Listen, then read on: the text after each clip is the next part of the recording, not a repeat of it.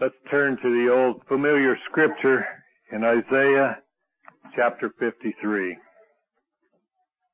This is part of the culmination of Isaiah's revelation of the servant of Jehovah that begins back in chapter 40 and 42 and progresses in each chapter. And even after this chapter, it progresses on to his ultimate work in the kingdom as it's established upon the earth.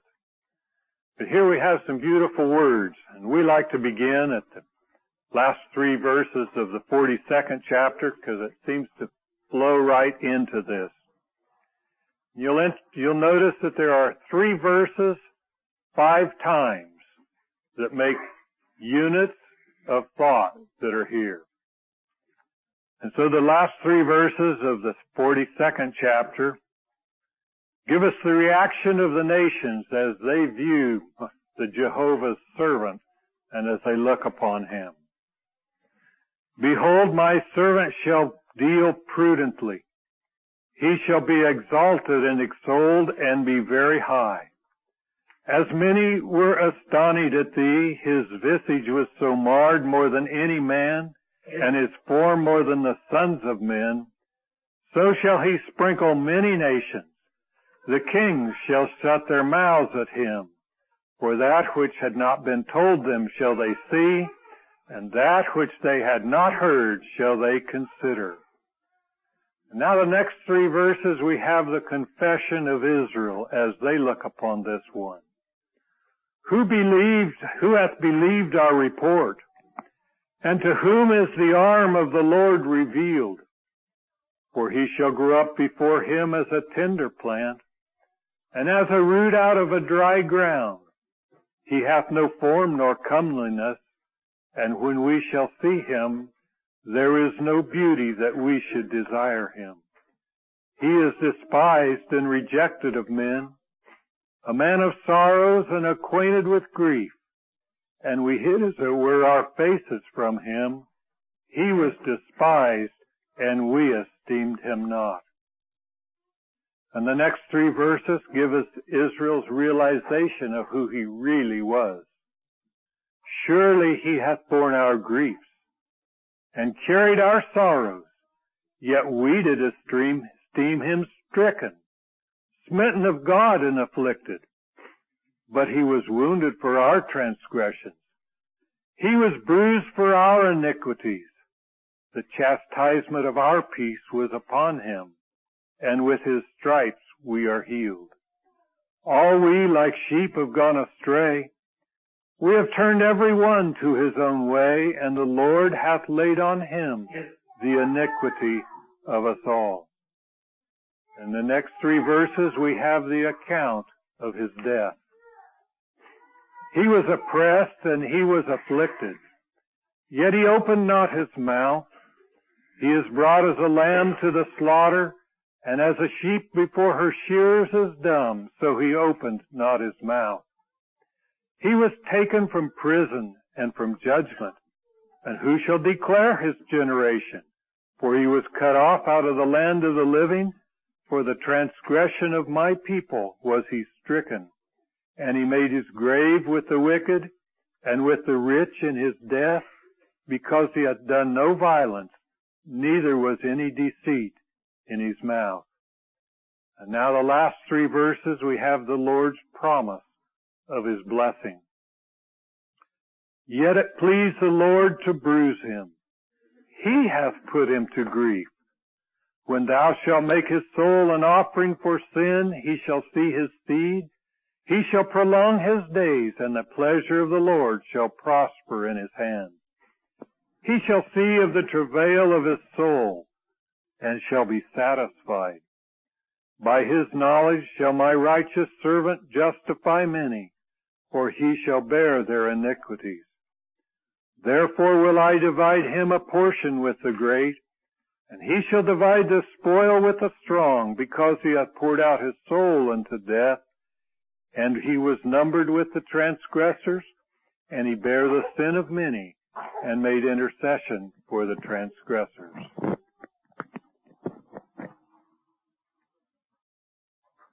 Greetings, dear one, in the name of Jesus. Brother David has requested that we read in your presence, or you read with me, 2 Corinthians chapter 5, 5th chapter of 2 Corinthians.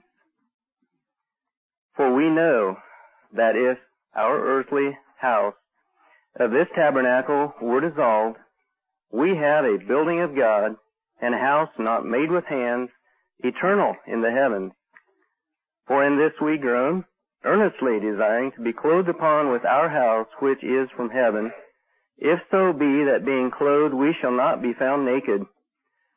For we that are in this tabernacle do groan, being burdened, not for that we would be unclothed, but clothed upon, that mortality might be swallowed up of life. Now he that hath wrought us for the selfsame thing is God, who also hath given unto us the earnest of the Spirit. Therefore we are always confident, knowing that, whilst we are at home in the body, we are absent from the Lord. For we walk by faith, not by sight. We are confident, I say, and willing rather to be absent from the body and to be present with the Lord. Wherefore we labor, that, whether we be present or absent, we may be accepted of Him. For we must all appear before the judgment seat of Christ, that every one may receive the things done in his body, according to that he hath done, whether it be good or bad. Knowing therefore the terror of the Lord, we persuade men. But we are made manifest unto God, and I trust also are made manifest in your consciences. For we come in not ourselves again unto you, but give you occasion to glory on our behalf, that ye may have somewhat to answer them which glory in appearance, and not in heart. For whether we be beside ourselves, it is to God, or whether we be sober, it is for your cause. For the love of Christ constraineth us, because we thus judge, that if one died for all, then were all dead. And that he died for all, that they which live should not henceforth live unto themselves, but unto him which died for them and rose again. Wherefore henceforth know we no man after the flesh. Yea, though we have known Christ after the flesh, yet now henceforth know we him no more. Therefore, if any man be in Christ, he is a new creature. Old things are passed away. Behold, all things are become new. And all things are of God, who hath reconciled us to himself by Jesus Christ, and hath given to us the ministry of reconciliation, to wit, that God was in Christ, reconciling the world unto himself, not imputing their trespasses unto them, and hath committed unto us the word of reconciliation. Now then we are ambassadors for Christ, as though God did beseech you by us. We pray you in Christ's stead, be ye reconciled to God. For he that hath made him to be sin for us, who knew no sin, that we might be made the righteousness of God in him. 2 Corinthians chapter 5. Greetings to everyone this morning. It's a blessing to be here and to see your faces, to be with you for a few hours this weekend as we look into God's Word and hear again the story that means so much to us. And even as Brother West brought us to the fact that we need to be washed, that's the center of what we've come to think about for today and tonight and tomorrow. The fact that Jesus Christ came and died and shed his blood and rose again for us. 157. There is a fountain filled with blood drawn from Emmanuel's veins, and sinners plunged beneath that flood lose all their guilty stains. Salvation, a joyful sound, one of our hymns says. What a blessing it is that we can be saved from our sins. You know, in the world in which we live today, there's a lot of folks around us, I believe. You just listen to them. Have a pretty broad understanding of the fact that Jesus came into this world and died upon the cross, but for many of them it means nothing. They don't understand what it really means or why. And it seems like that there are, even in Christendom, broad misunderstandings about what the work of Jesus Christ upon the cross really means and what it was meant to do for us. Many are confused. And I think part of it is there's a lot of terms that are used, what we deal with salvation. And so I guess what our thought is this morning, we'd like to go through some of those terms and explain them as best we can in an effort that brings things down to a common understanding that we can relate to. And the Lord being our helper, we're going to tackle that aspect, and I know there's probably maybe better ways to do it and better things to say, and you'll think of some that will make it even more clear possibly than what the things we have to offer. But we'd like to be as simple as we can. And you know, salvation all comes down to the fact that we all have sinned. That's the premise by which we must start. Every one of us have sinned, and that sin has incurred a debt to the God who made us, because He is the one who has established righteousness, and He is righteous, and when that righteousness is transgressed and His law is transgressed, He calls it sin. And every one of us, as the children of Adam, have partaken of that which is the wrong fruit, and we have sinned in our lives. Scripture is very clear. Sin creates a debt. And so that makes it a very simple thing as we contemplate the relationships of debtor and payments for debts and things like that to understand, because God uses all those pictures in His Word to help us understand our relationship with Him. And sin as that which creates a debt is that which must be satisfied with a payment. Just like any debt that we deal with in the world around us today. We understand those things. And we understand that when we charge something on a credit card, we have a debt that we owe and a payment must be made. Ezekiel chapter 18 is very clear. It says, "The soul that sins, it shall die." The soul that sins, it shall die. Now will you notice a couple things with here? Sin is that debt which is attributed to the soul of man. It's not attributed to my hands or my head or my body. Sin is attributed to the soul of man. And the penalty for that sin is death. Death of the soul is what he's speaking about. And every man who has partaken of that which is wrong and transgressed the law of God has created a relationship between him and his God, whereby God has demands that for the payment of that debt, that soul will be needed to be accounted for. Romans tells us this way: the wages of sin is death. And we have all sinned. We have all earned our wages. And when the time comes, barring the return of the Lord for us first, every man, every one of us will die. And that is proof that God is serious about sin in our life. We cannot bear that penalty of sin. If my soul dies, how can I live?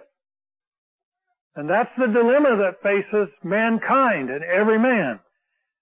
And so if that sin needs to be paid for, and the soul is what's required to die for that sin, how can we live? And the answer is, we can't. We need to be saved from the effects of our sin. We need a salvation from the effects of our sin. And Matthew tells it, or Micah says it this way, and he recognizes it in the Old Testament. He says, will the Lord be pleased with thousands of rams or with 10,000s of rivers of oil? Shall I give my firstborn for my transgression? Here's a thought. Should he give his own child in payment for his sin? Should I give the fruit of my body for the sin of my soul? What's he saying? He's looking for something outside of himself that would be satisfactory to God in payment for that which we owe our Father. And of course the answer to that is we understand. No, we can't give the fruit of our body. We can't give our children to answer for our sin. We can't give them as a sacrifice for sin. And so as we come to the very root of the word salvation, we look at it and we say, what does it mean? Very simply, salvation is the intervention of someone else to preserve a life. It's the same thing. If a man's drowning, he can't save himself. It takes the intervention of another person to lay him his hand, to provide an opportunity for him to grasp it. And that life, of course, in our sense, is a life of ourselves, and it's in jeopardy. It's in jeopardy until such time as we can understand and have that one that would come and save us.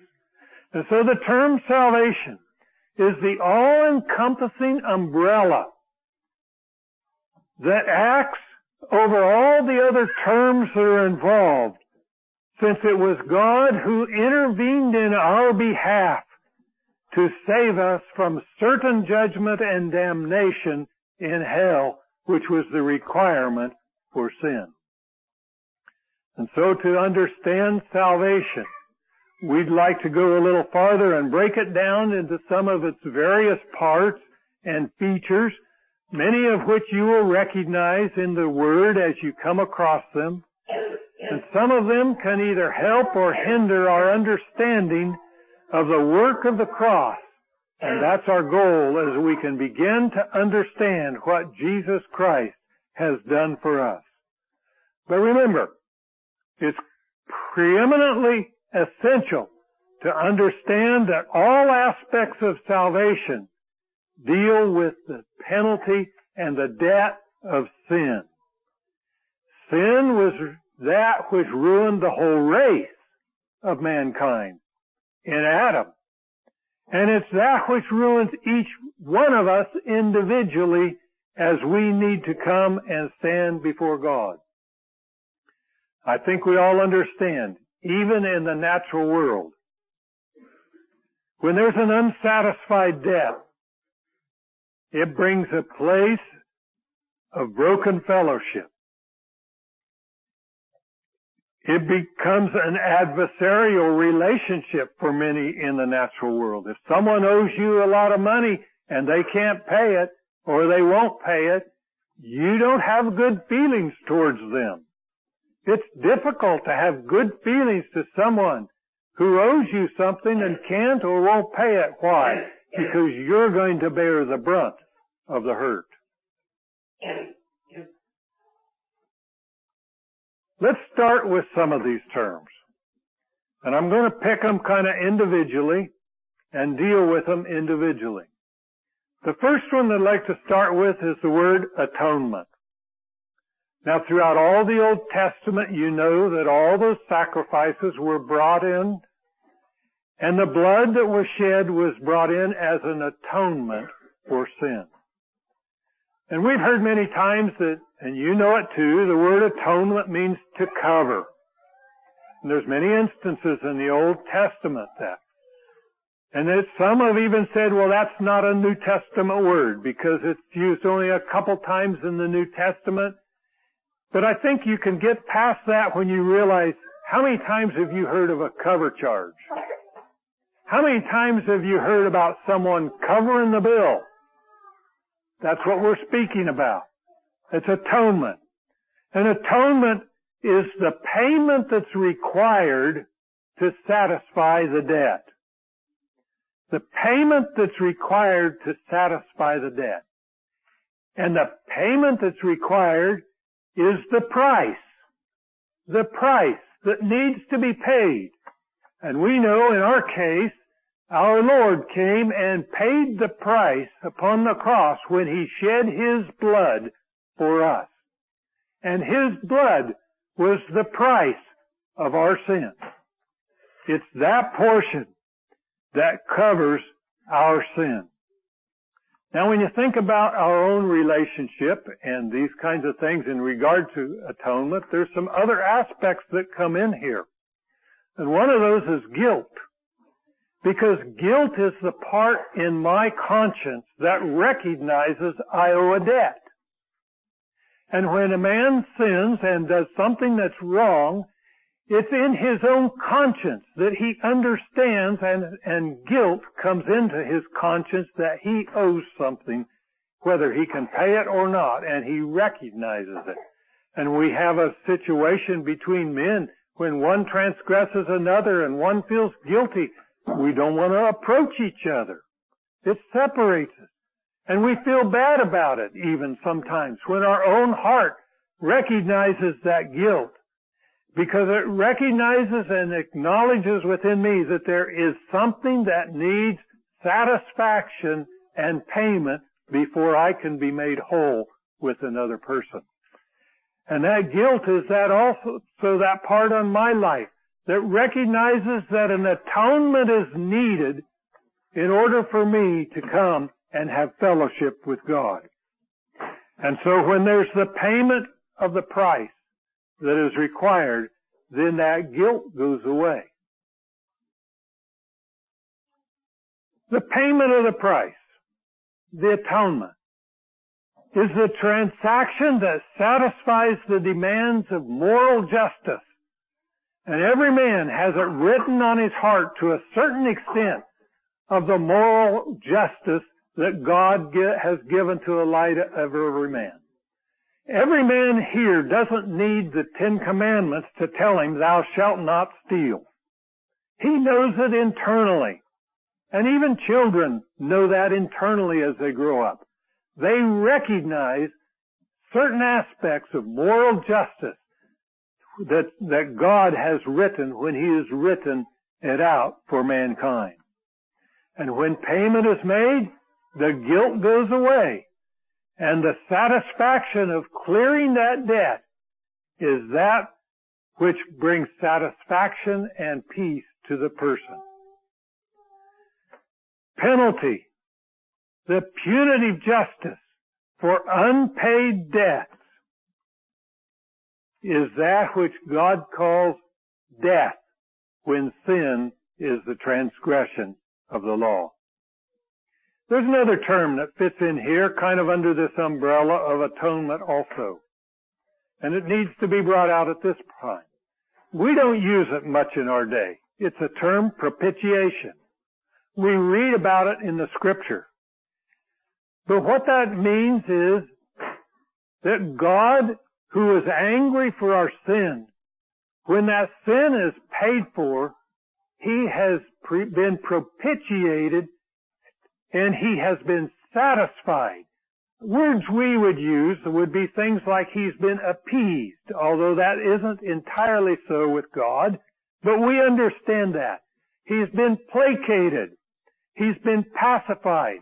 Why? Because the debt against Him has been paid when the blood has been applied to our sin. And the propitiation that God experiences, it's not something the sinner experiences, it's the portion that's towards God, that He understands when the sin is covered and the debt has been paid.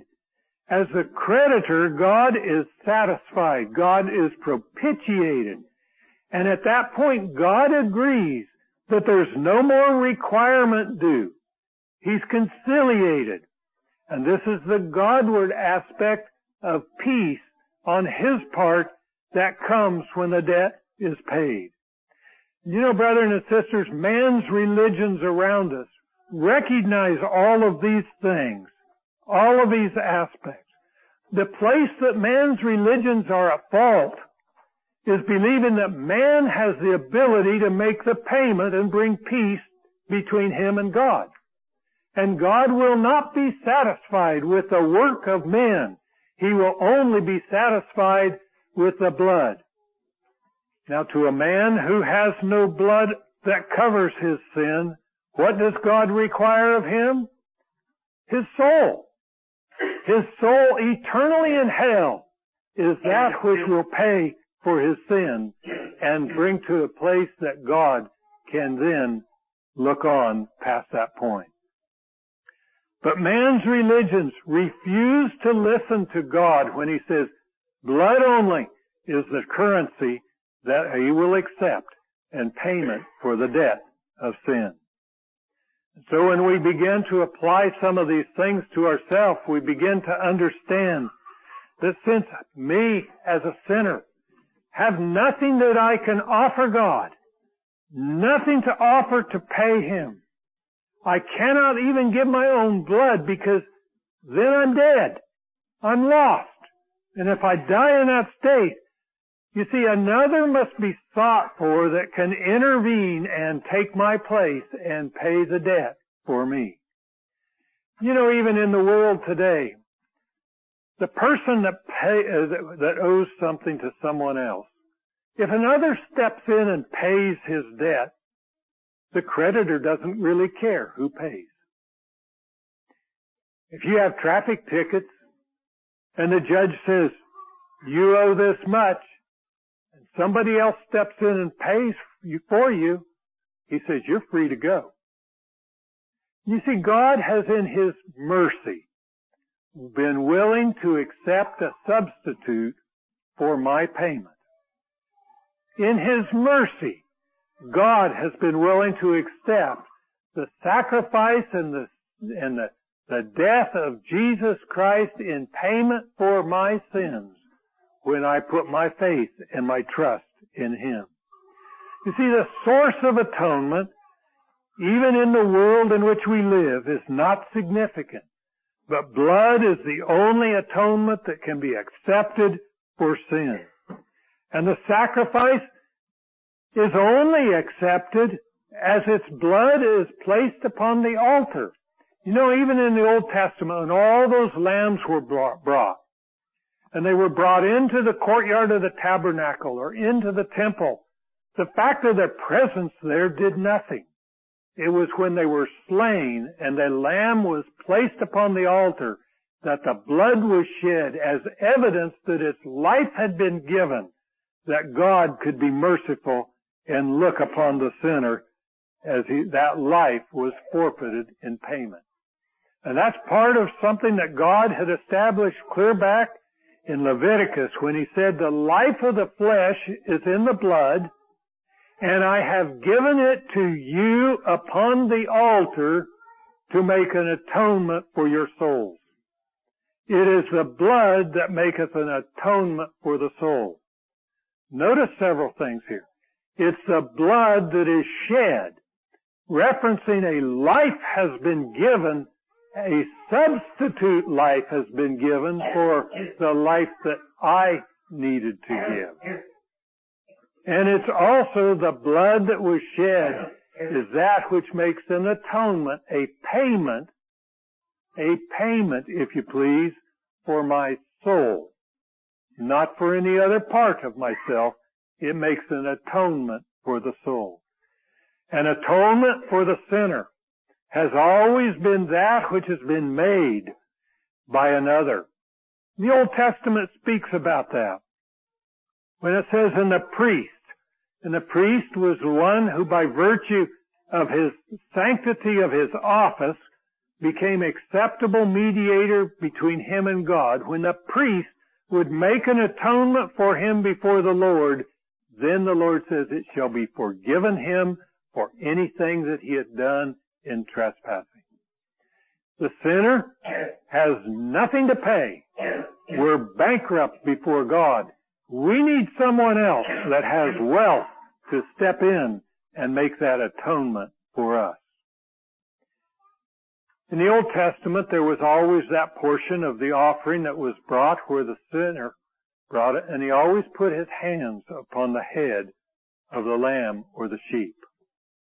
And Leviticus gives that instruction when he says that he shall put his hand upon the head of the burnt offering, and it, the offered sacrifice, shall be accepted for him to make an atonement. And I think that that's a measure of our identification with that which was our sacrifice. When he put his hand upon the head, it's just like that he was, all of his sins was moving from himself into the one who was going to bear them. And then he is free because the Lord then accepts that sacrifice which was made for him. And we know that in the New Testament, we have the same words throughout there about our Lord Jesus, how he became the propitiation, the atonement that is made for us, that brought peace between us and God, that satisfied God. Romans chapter 3 says, whom God hath set forth to be a propitiation through faith in his blood. Romans chapter 5 tells us, while we were yet sinners, Christ died for us. He came and made this offering for us when we didn't even know about it. We were yet sinners, and he in his mercy came. And Peter tells us that then forasmuch as Christ hath suffered for us in the flesh, and that's what he did. He came and he suffered for us in the flesh. And John tells us that he is the propitiation for our sins, not for ours only, but also for all the sins of the world. And he goes on later in his epistle and he tells us that herein is love, not that we love God, but that he loved us, and he sent his Son to be the propitiation for our sins. This brings us to the next term we'd like to look at. This is the term redemption. You've all heard it. We know what it is. But if atonement is the price for our salvation, redemption is the method by which the payment or the transaction is made to secure our salvation. Redemption involves the payment of sin for sin by the intervention of another. That's part of what we said salvation was for. And there's different terms that we can read about that go with it. We can speak about vicarious redemption, where we are removed from the punitive justice by the presence of a sin bearer in our place. We can read about the removal of debt that's levied upon the sinner by another. But redemption above all else means that we have been purchased. We have been bought back. You see, we couldn't buy ourselves back. We were in the bonds of iniquity, in sin, had no ability to bring ourselves to freedom. And redemption is the peculiar aspect or the method by which God came and purchased us so that we now are his. And we have a couple parts of it. Remember this. Redemption is that which is always voluntary on the part of a redeemer. Always voluntary on the part of a redeemer. And beyond that, it does something else to us. It incurs a moral obligation on my part back to those one who redeemed me. You see, if I owe something, say I owe $10 million and can't pay it, and someone else comes to me and says, you owe this money, you need to be locked up in debtor's prison, you owe these funds, and someone else steps up and says, I'll pay for you. When he does that, he redeems me from the curse and the penalty of an unpaid debt. But do you know what else he does? Who paid the money now? Someone else paid my $10 million. Now, my debt was originally over here. But now that it's been satisfied here, now I have a debt to this one. Because now he has paid for me and bought me. Now I have an obligation to him. I have an obligation to serve him, to work for him. And in a natural sense, I'd have an obligation to go to work for him in order to raise $10 million to pay him up for what he paid for me. I can't do that. But God in his mercy does the same thing. When he redeems us, he buys us out of our condition and brings us to himself, and that begins a relationship now of my obligation to my Father in heaven, because he has provided that for me, that has enabled me to be free from my sin. So you see, redemption for the sinner must always be that of the part of another party who is willing and able to pay the debt that's there. And since blood is the only redemptive price that's acceptable for sin, it took the blood of Jesus to redeem us, to save us by redemption. And he bought us, and now, why does the Scripture say we're his? He purchased us. He bought us. And now my obligation is entirely to him, to live for him, to serve him. And so it is, as we think about it. In the Old Testament, the Lord spoke to Israel that way, and He said, because the Lord loved you, and because he would keep the oath which he had sworn to your fathers, hath the Lord brought you out with a mighty hand from Egypt, he's speaking about, and redeemed you out of the house of bondmen, from the hand of Pharaoh. And when we get to the New Testament, we see the same thing as it applies to us. For as much as you know that you were not redeemed with corruptible things, but with the precious blood of Christ as a lamb without blemish and without spot. And so there's terms and words that go back all through the Old Testament to teach us what redemption's like. And the beautiful example is that when the Lord brought the children of Israel out of Egypt under the blood of the Passover lamb. And as a Passover, remember they were slaves in Egypt, but as the Passover was offered, that is the picture of redemption in their day. Now don't confuse the picture of the Passover, which is a picture of redemption, with a picture of all the other offerings that were offered after the Lord gave them to Moses upon Mount Sinai. They have a different purpose.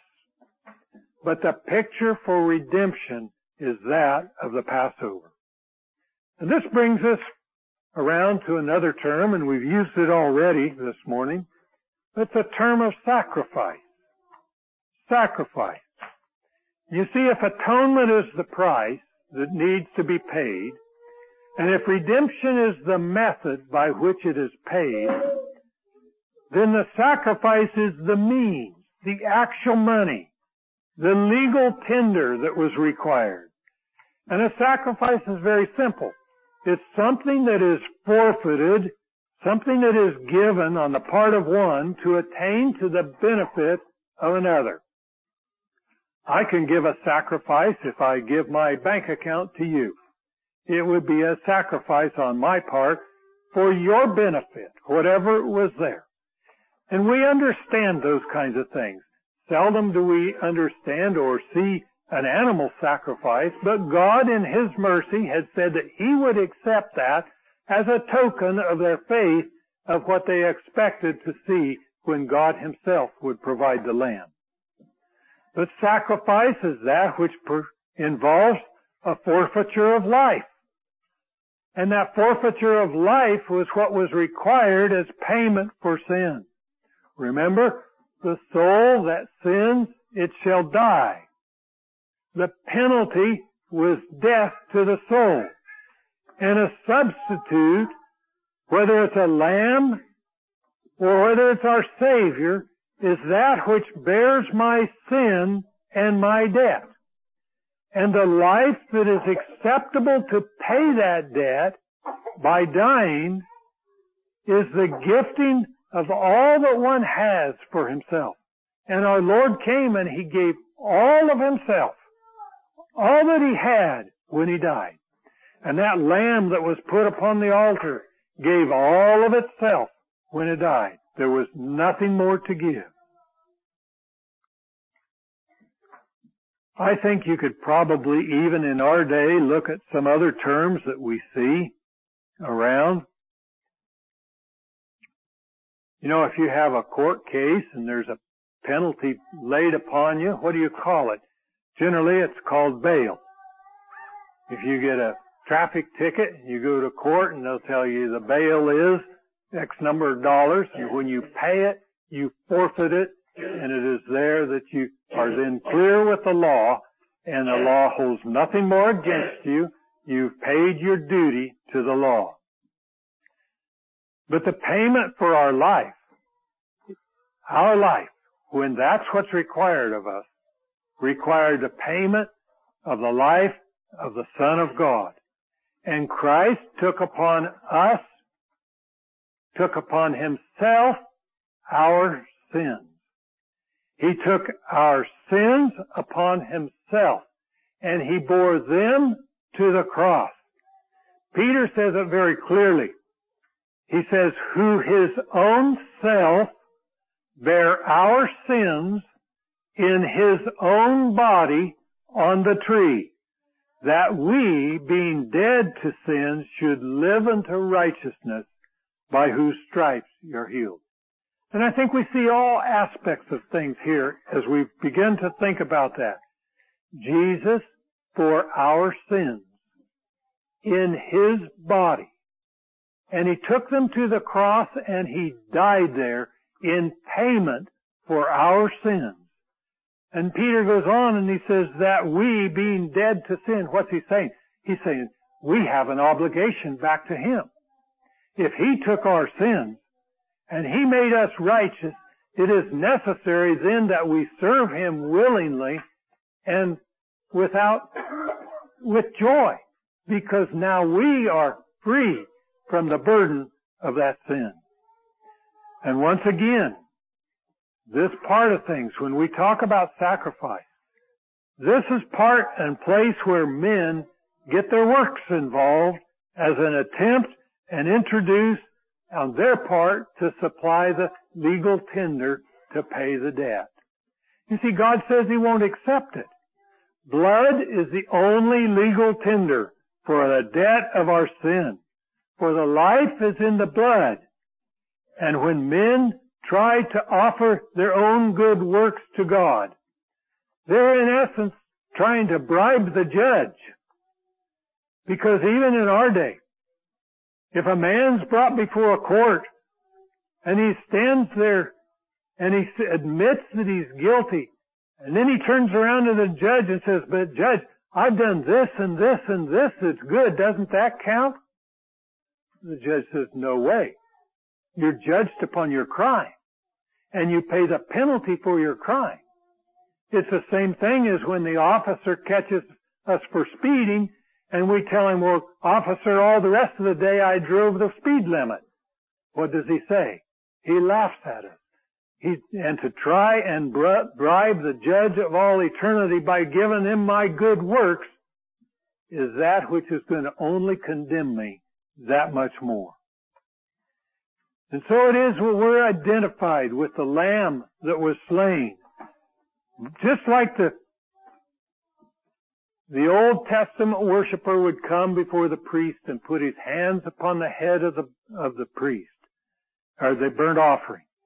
And he says, it shall be accepted of him to make an atonement. Yes.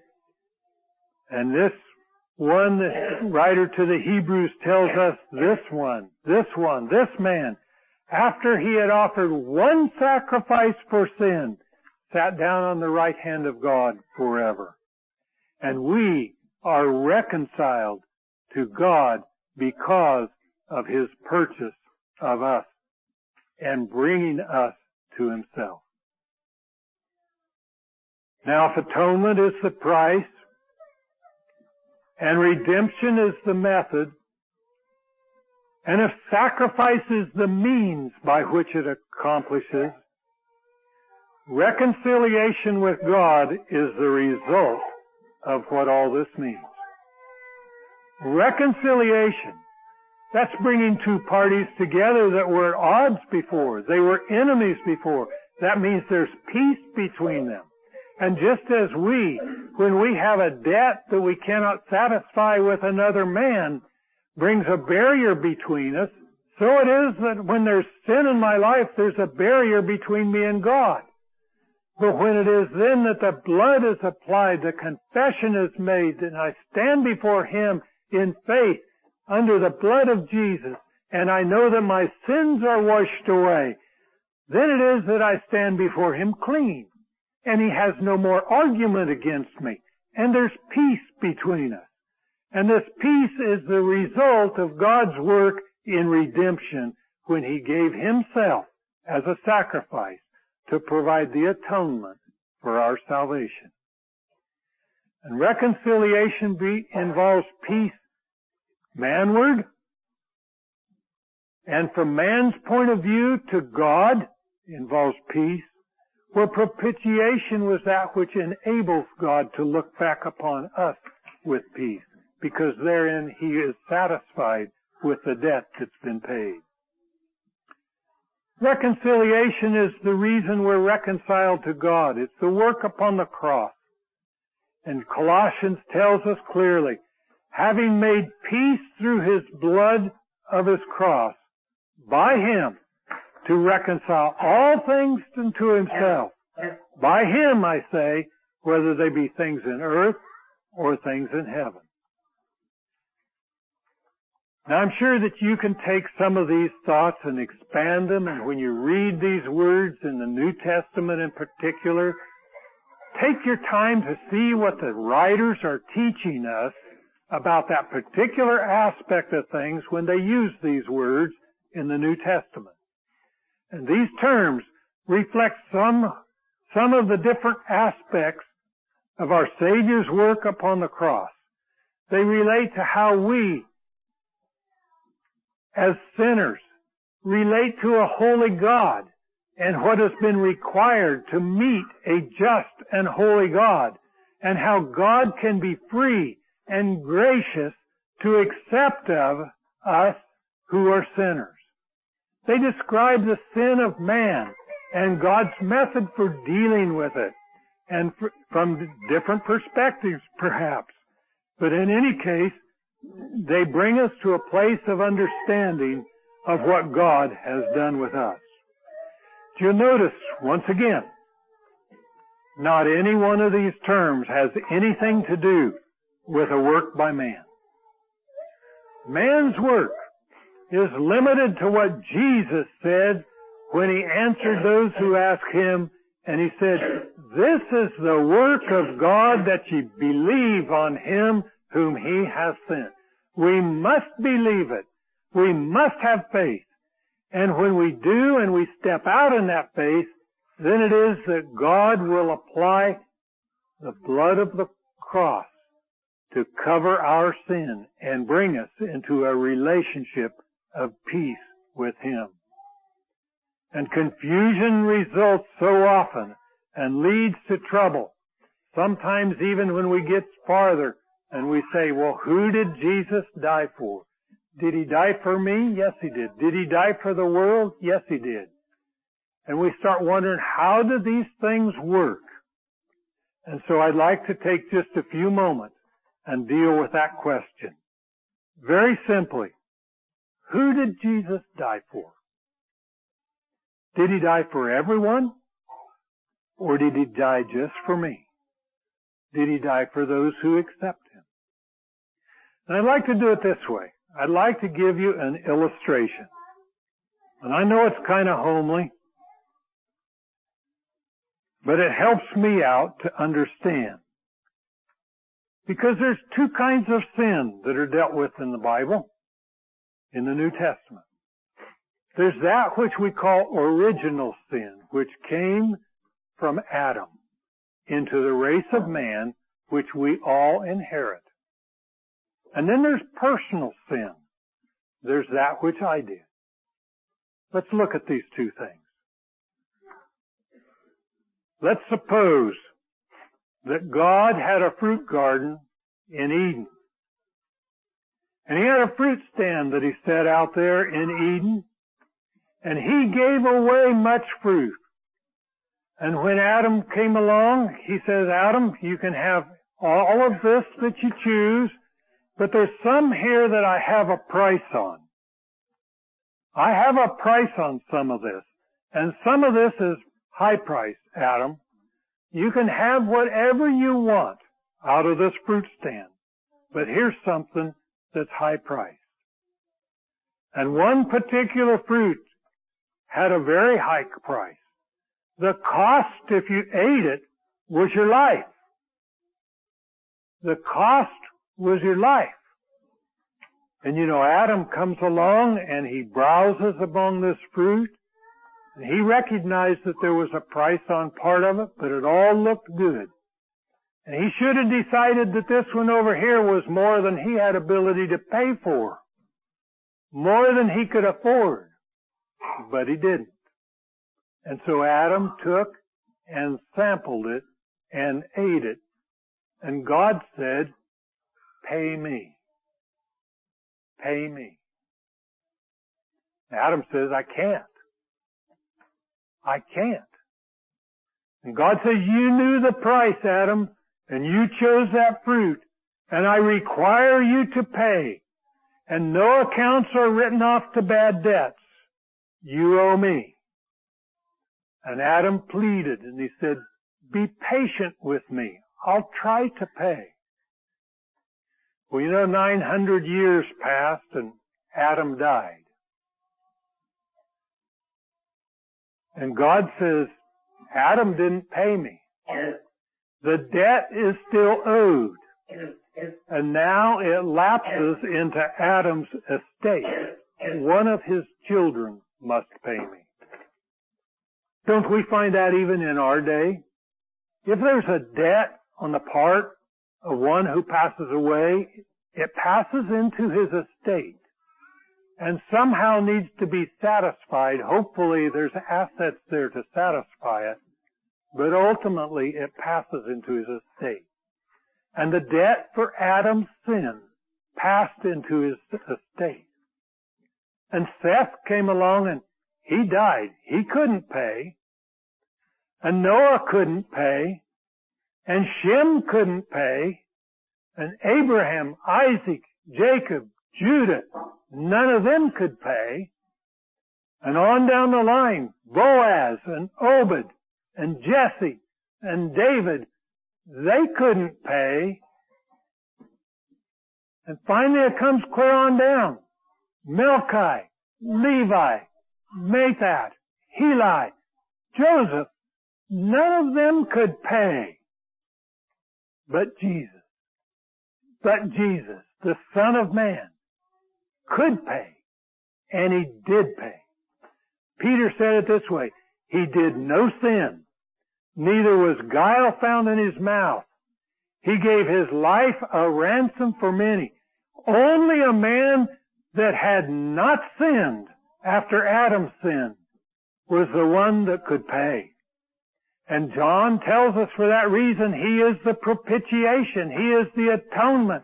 He is the payment, the satisfaction to God for our sins, and not for ours only, but for the sins of the whole world. What's He talking about when He says the sins of the whole world? He's talking about the portion of death that fell from Adam into the race of mankind. You say, well, didn't all the others give their lives too? Yes, they all died. Didn't they pay their debt by their death? No. They weren't a perfect man. You see, the death penalty involved was more than the death of the body. The death of the penalty that was involved for a sinful man to give up his soul would be lost in eternity. And this is evidence to us that when we read Isaiah 53, that Jesus' death was much more than a physical death. When thou shalt make his soul an offering for sin, he shall see the travail of his soul and be satisfied. He hath poured out his soul unto death. And brethren and sisters, we have no comprehension of what that was involved when our Lord died upon the cross. But now God is satisfied. God is satisfied. You see, a righteous man has given his soul in payment for Adam's sin. And the debt of Adam is no longer lingering in the race of men. It's paid. It's satisfied. And that's why Paul can say in this chapter here that was read today that God was in Christ reconciling the world, reconciling mankind to himself, not imputing, not accounting, not numbering, not reckoning their trespasses unto them.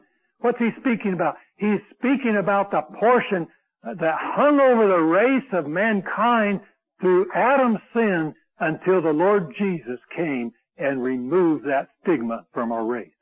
And we as sons of Adam, we no longer risk dying an eternal death for the sin of Adam. We no longer risk dying a death for the sin of Adam. This is the glorious message that we are given, the word of reconciliation, the good news and the gospel that we preach to the world. And the result of it, God can now be gracious to the race of men, sinners and all, and continue to send his rain upon the just and the unjust. That's how God can do that.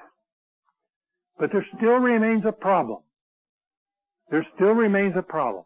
Even though the sin of Adam has been taken care of by the blood of Jesus upon the cross, the problem is that every one of us have sinned individually as well.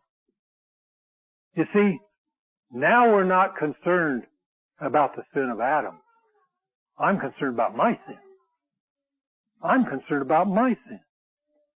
And the personal guilt now is accounted to me by the knowledge of the transgression of the law. I have sinned. I have transgressed the law. I have done things I shouldn't and thought things I shouldn't. I am a sinner. Not anymore because Adam was a sinner, although I inherited his nature. But God won't hold me accountable for Adam's sin. He'll hold me accountable for my own sin. And the 10 Commandments that were given early in Israel's history are those things that define and make known personal sin and make each one responsible for himself.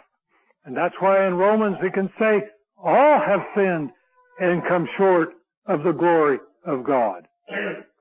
And so, let's take a look at that verse that was read to us in 2 Corinthians chapter 5, verse 21. Because this is a part of things that influence and refer to me personally. The apostle says here, we're ambassadors for Christ in verse 20. He pray you in Christ's stead be ye reconciled to God, for he hath made him to be sin for us, who knew no sin, that we might be made the righteousness of God in him. Now this is a little bit different. Because now when it speaks about he hath been made sin for us who knew no sin, this is dealing with Jesus Christ and his relationship and bearing my sin in his body, like Peter spoke about. You see, every man has sinned. And it doesn't take a law to transgress to be a sinner, in the sense that every one of us has it in our conscience. We don't have to have a law outside of us saying, thou shalt not do this. That's what the Old Testament did. But now every man has that knowledge within himself. The Scripture says that light is within every man. And Romans tells us, nevertheless, death reigned from Adam to Moses, even over them that had not sinned after Adam's sin, who is a figure of him that was to come. And John tells us, if we say we have not sinned, we make him a liar and his word is not in us. We all have sinned. And now, Each man stands or falls at the judgment of God based upon the debt of his own personal sin. Those debts that we have incurred against God. Adam's sin isn't involved in this accounting, in this judgment. Adam's debt's been paid. It's been satisfied. But God has said to each one of us as individuals now, pay me for the fruit that we have taken and eaten. And the debt is now due from each one of us. And the answer is very simple. We throw ourselves on the mercy of the court. I can't pay. I can't pay. And if we have our faith in the Lord Jesus, in that which He has accomplished, we have hope because we have someone who has stepped up to pay for us. We have a Redeemer. And that's where the gospel comes in. The gospel by which we're saved. Christ died for our sins. He was buried. He rose again the third day and was seen by many others. Jesus Christ is our Savior. He's the one who has paid for our sin. He's the one who stood in our place. I belonged on that cross. You belonged on that cross. And Jesus was the one who bore our sin on that cross. And even though Galatians says that Scripture has concluded that all are under sin, it's done that for the reason that the promise by faith of Jesus Christ might be given to all them who believe. And that promise by faith in Christ is that which we rest in today as we come at this time. For He hath made Him to be sin for us. A beautiful picture.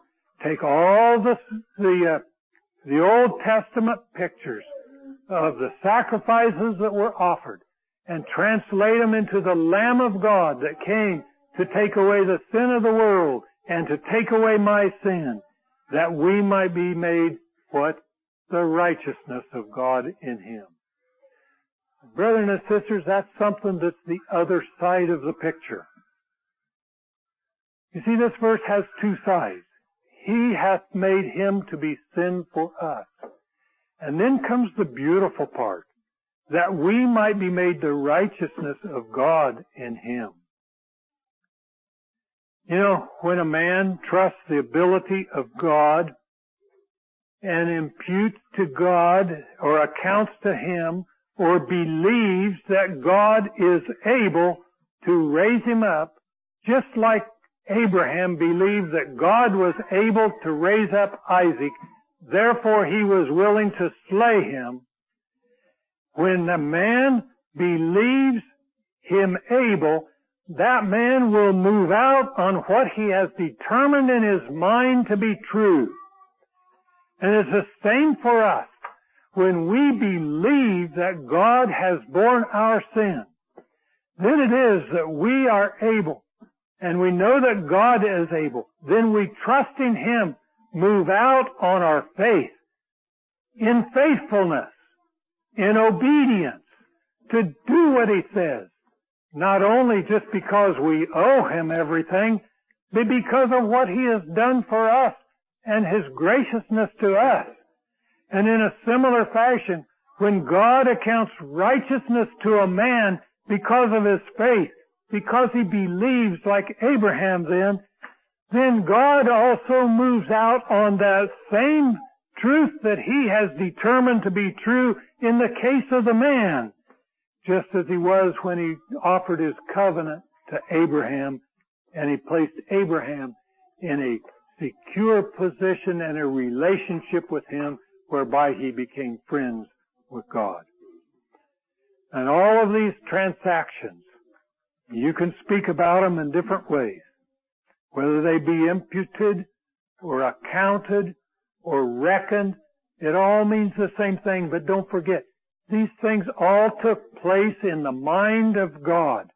And they take place in our mind when we believe and we trust. It's not in what we do, but it affects what we do, because if we believe these things to be true, then we move out in faith corresponding to what God has promised, and we obey Him and serve Him. Now, I think when you think back about Isaiah chapter 53, I think that you realize that it primarily has in view the aspect of our redemption that deals with a personal redemption. It's not so much speaking about that wherein Adam's sin was covered. That's perhaps there too. But when the prophet says, surely He hath borne our griefs, that's my griefs. That's my griefs. Well, He's carried my sorrows. Those are my sorrows. And don't forget, brethren and sisters, griefs and sorrows in this world come because of sin. They're the end result, in a natural sense, of sin in the race of men. And all the things you look about us in this world that's chaotic, all the pain and the suffering that's there, and the dissonance between man and God is there because of sin. And Jesus Christ came, and He bore our griefs, and He carried our sorrows. And even though we at that time didn't esteem Him, the prophet says, we thought it was God was paying Him for His own sins. We thought He was smitten of God and afflicted. We thought it was because He was a sinner. But He was wounded for our transgressions. He was bruised for our iniquities. My transgressions, my iniquities. And the chastisement of my peace. The chastisement, the payment and the penalty, the blood of Jesus Christ that was the atoning value that made me free before God, is that which made peace for me. The chastisement of our peace was upon Him, and with His stripes we are healed. And then the rest of that chapter, at the end of it, seems so marvelous. Can you imagine? Yet it pleased the Lord to bruise Him. Can you imagine how God the Father in heaven could look down upon this scene upon the cross and be pleased with it when He shall make His soul an offering for sin? Something again we have no comprehension of what that was. He shall see of the travail of His soul and shall be satisfied. The debt of sin has been covered. There's no more enmity between us and our Father. And by His knowledge shall my righteous servant justify many, for he shall bear their iniquities. Peter says, who His own self bore our sin in the tree. So when you think back to the Passover in Egypt, and you know, we're not going to celebrate the Passover tonight. But when we sit around the communion table tonight, there's much there that has its roots in the Passover that was in Egypt. The blood that was shed and what it meant was something that was important. You remember in Egypt, you remember what they did? After the Passover lamb was slain, they put the blood upon the doorposts. And the holiness and purity of the sacrifice, as it represented the very righteous and holy character of God, was imparted to those who went in that door and stayed inside during that terrible night. And what did they do that night? They feasted on the lamb. They partook of the lamb. And it's for us, as we partake of His body and of His blood, it's by remaining inside that protected sphere wherein the blood is on the doorpost. And that which, it's a temple of His body upon the cross. And as we feast on Him, then it is that believers are empowered as even that was a foreshadowing in the days of Egypt of the forecoming of the Holy Spirit within the hearts of believers. And they went that night in the power of that meat for days in the desert before they needed more sustenance. Oh, I know they took some things with them from Egypt. But when they left, after they had been saved by the blood and feasted on the Lamb, that gave them a power where the Scripture says they moved day and night. God was with them day and night as they moved out from Egypt. And then finally when they crossed the Red Sea, Egypt was forever behind them. And may it be so for us, that as we partake this evening, that we partake in our own way of that Lamb that represents the holy character of God and the blood that has shed. And may it be that which empowers us to move forward in days ahead to share His gospel with those around us. You see, Scripture teaches that both aspects of sin were satisfied upon the cross. The sin of the world, the sin of the sinner. And we are given a message that the world needs, that peace is available, and that all those who trust in Him to bear their sins will recognize that they stand under the umbrella of salvation that God has provided for them.